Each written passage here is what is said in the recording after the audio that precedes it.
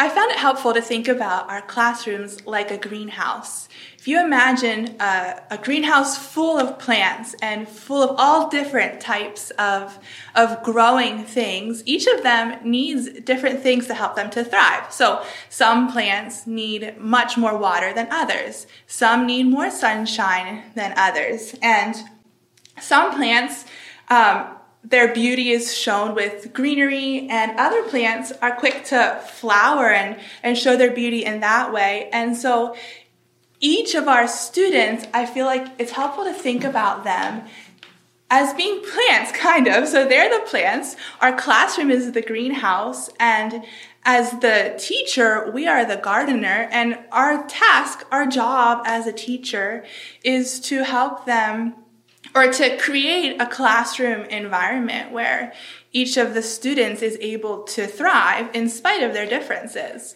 Our job as the teacher, some of us will need to water here and prune here. We'll need to encourage here and challenge them forward, call them to something higher. So each student is needing different things.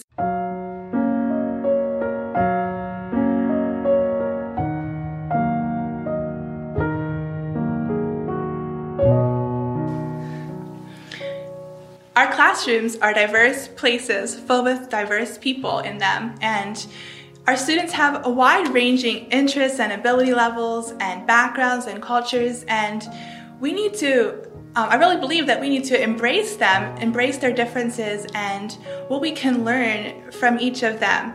The concept of community and empathy and caring for each other in spite of our differences is something that I feel we should be cultivating in the context of our classrooms. I believe as a teacher, we need to be student of our students and be studying how do they learn? How can I best help them to grow and to thrive? How do we begin studying our students and figuring out how to best teach them? Starts with having a foundational understanding of the different learning differences or learning disabilities that students can be facing. And so that's the goal of this video series, is to give you some foundational understanding of the various differences that students can be experiencing, or people that we come in contact with in life as well. I have here a chart or a graph, and this is a graph that's showing the percentage of students that are receiving services in 2017 and 2018 in the public school system. And if you look at this graph, you will see that the specific learning disabilities category is the largest, with 4.6% of students in public schools receiving services with these kinds of needs. Then there's speech and language impairment, other health impairment, autism, and the list goes on. In the other category are things like a visual impairment or deafness, or an orthopedic impairment like cerebral palsy. In this series, we're going to take a look at 3 specific categories of disabilities that we might experience more often in our Anabaptist schools. The first one is dyslexia, which would fall under the specific learning disabilities category. Then we will look at autism, which falls under its own category there in the yellow. And the third one would be ADHD, which falls under the other health impairment category. Of course, in addition to these disabilities, there's many other causes or factors, things that can be impacting a child's success or performance at school. And some of those things could include like trauma or attachment disorders, or different behavioral or emotional, the different level of emotional or mental health, or things like having a limited English language proficiency. All of these things can be playing into a student's, how they're doing in school. And so as teachers, we really have to be problem solvers and think about, well, what are all the factors here? What are all the different things that could be going on? And sometimes our first take or our first impression is not correct. And so we need to dig into that and look into and see what could be going on and how could I be of a help to them. In general, I think there's some things that we should understand about disabilities. First, they can really range from, so say that someone has dyslexia. It could range from mild to moderate to severe to profound. You could have a mild case of dyslexia or a severe case that is very difficult to overcome or to work with. And so there is that range there. Also, I think it's important to understand that in order for an individual to be diagnosed with one of these disabilities, it has to be significantly impacting their functioning in life or their performance in their classroom.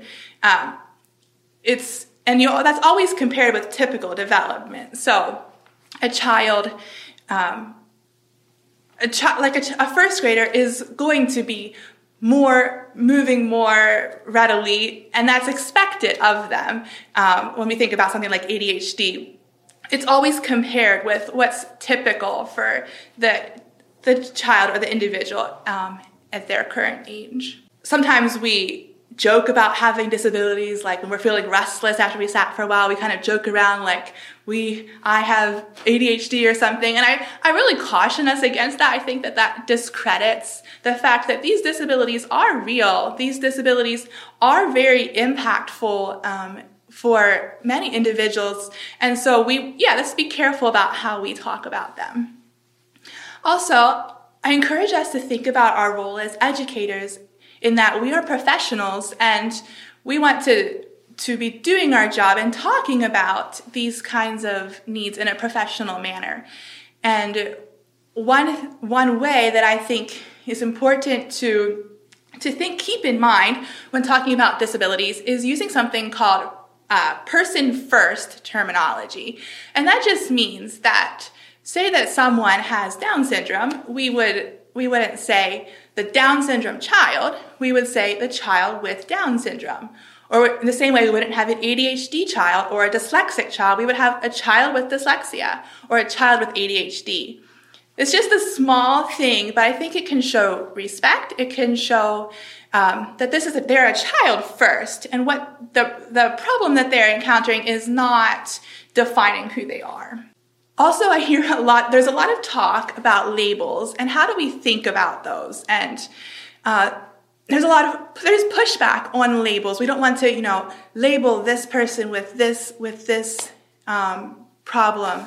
And we have to be careful with labels. We really do. They don't limit an individual or capture the whole person. That doesn't define who they are. And labels also, we don't want to use them as an excuse, as something that now I don't have to be putting forth my best effort, or I don't need to, this behavior is okay because I have this problem. It's not an excuse. And so I do want us, though, to think about labels as being a tool. When someone has been diagnosed with a specific disability, it opens up the door for resources. And as educators, it helps us all to have a sense, it helps us to define what's going on, to know maybe where to look for resources, it gives us direction for how to help our students whenever we kind of have a better understanding of what specifically is going on for them. Labels also, I feel like, can be a relief for some when it kind of can explain why school has been so hard for me. It's not that there's something that I'm doing wrong. It can be an incredible explanation of the challenges, and it can also give a way forward. So, as an educator, you won't need to be teaching long to encounter many of these disabilities in your classroom. And so I just encourage us to lead with empathy, to continue growing and learning as educators. Do your research, look into things, and let's be advocates for our students and help them so that they can thrive, just like the plants that we talked about earlier.